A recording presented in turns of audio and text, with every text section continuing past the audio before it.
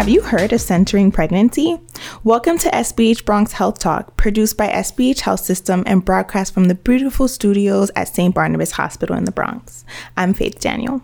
The United States ranks 26 out of 29 countries in terms of infant mortality.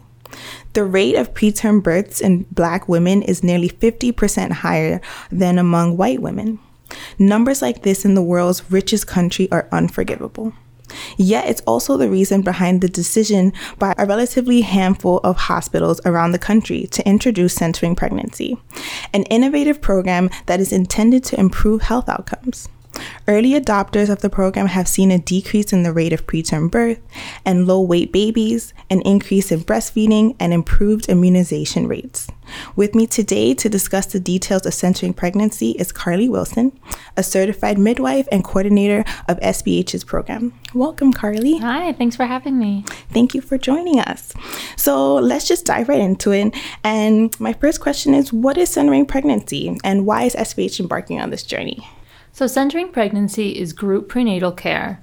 It follows the guidelines and the topics discussed in traditional prenatal care, but rather than have patients see their provider for 15 minutes at most in a rushed clinic visit, patients see their provider as part of a longer 2-hour group visit in which there's time to talk with other prenatal patients, to discuss issues that might come up, and have private time with their provider. So this is an opportunity for patients to get more care and better care.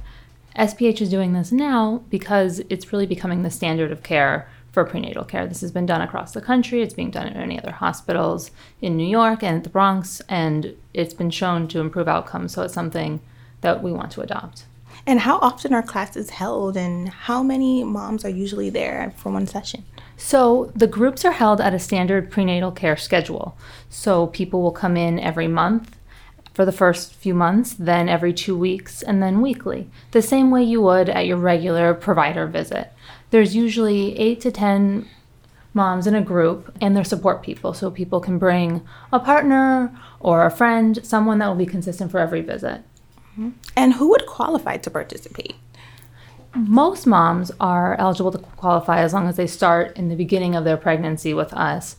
Mostly low-risk moms, first-time moms, moms who have already had a few children, people with health conditions like obesity or asthma, they are all eligible to participate. And actually, sometimes we've had studies that show a decreased risk in exacerbations of these health conditions or improvement of these conditions if they're in a group. So if you're concerned about whether you're eligible, the best thing to do would be to make an appointment to come find out. But we want people to start when they're around 12 to 16 weeks. So the groups start based on your due date.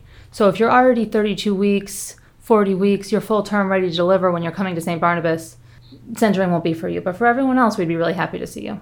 And what would be considered a low-risk pregnancy? Well, it's not so much low risk. That's sort of a bad term. It's lower risk. And even people who are higher risk can benefit from centering pregnancy because the communities that are fostered and the extra education and care they get can lower their risks.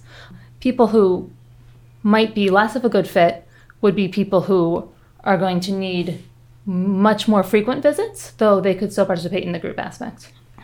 Could you walk us through, or for our participants, what it would be like when they sign up and then they're ready to go and it's their first day and they walk in? What would it be like? So the group space is a really welcoming space. It's an open circle. People are going to walk in, be greeted by their provider. They're going to have an opportunity to weigh themselves. You'll learn how to do this on your first visit. You're going to dip your own urine, take your own blood pressure. And we have people do this because it gives them a sense of agency. It helps them actually know what those numbers mean rather than just have someone doing something to you. You're taking some ownership of your own prenatal care. So once that's in our system, people will do an activity while they wait to be seen.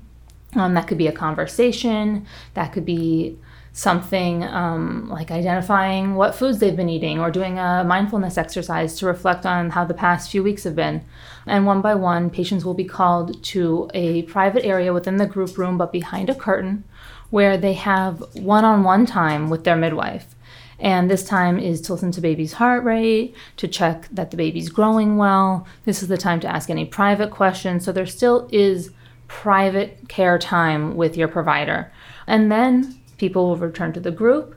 The whole group will circle up, and discussions will be facilitated about many topics like nutrition, contraception, stress reduction, exercise, infant care, preparation for labor and delivery, parenting strategies. So this gives patients an opportunity to learn from their midwife, sure, but mostly learn from each other and also be able to share some of their experiences and their concerns. It sounds amazing, especially like the dual aspect of being able to have your private time, ask those questions, but also bring those questions to the group. And in many instances, there's questions that some people are nervous to ask, and that one person asking solves like so many problems for other people. So it's also nice to have that autonomy as well, I think. Yeah, I think it's nice because it helps people realize how universal many things in pregnancy are. You don't have to be alone wondering why you feel nauseous. You don't have to be alone wondering why your back hurts. You can say, my back's been hurting. Has anyone else felt this way? And someone might say, oh yeah, I actually, I've had 3 kids before, and actually I found that what really works is doing this type of stretch, or I really found that what works is taking ginger pills for nausea. And then you get that information from your peers. And it also breaks down the hierarchy of having your midwife or your doctor tell you, no, this is what you do, and you just listen to it. This gives you an opportunity to be more present in your care. Mm-hmm. And in a discussion I had with you before, I really liked when you said that it takes like the chore out of healthcare, and it makes it kind of fun. Like you get to like talk about these things, you could joke about things, you're learning at the same time, you're getting your healthcare. Like healthcare doesn't have to be scary.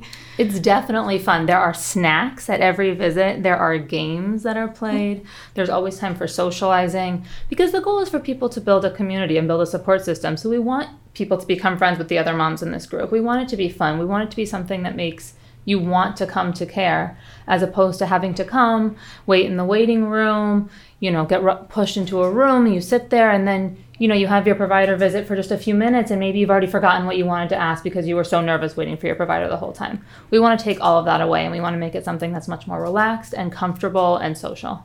That's exciting. It seems like such an exciting endeavor.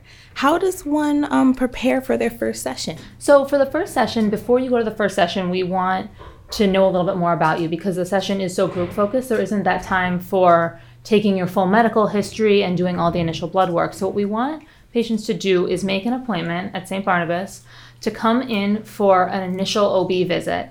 So at that visit, what's going to happen is they're going to confirm how far along in pregnancy a patient is, figure out the due date, take some blood work, ask many questions, and that way they can make sure that a patient is all ready for the first visit, and they'll learn a little bit more about when those visits are going to be held, where they're going to be at that first visit. This also helps with the question we were talking about with risk before, because it's hard to say, if you have this condition, you don't qualify. If you have this condition, you do qualify.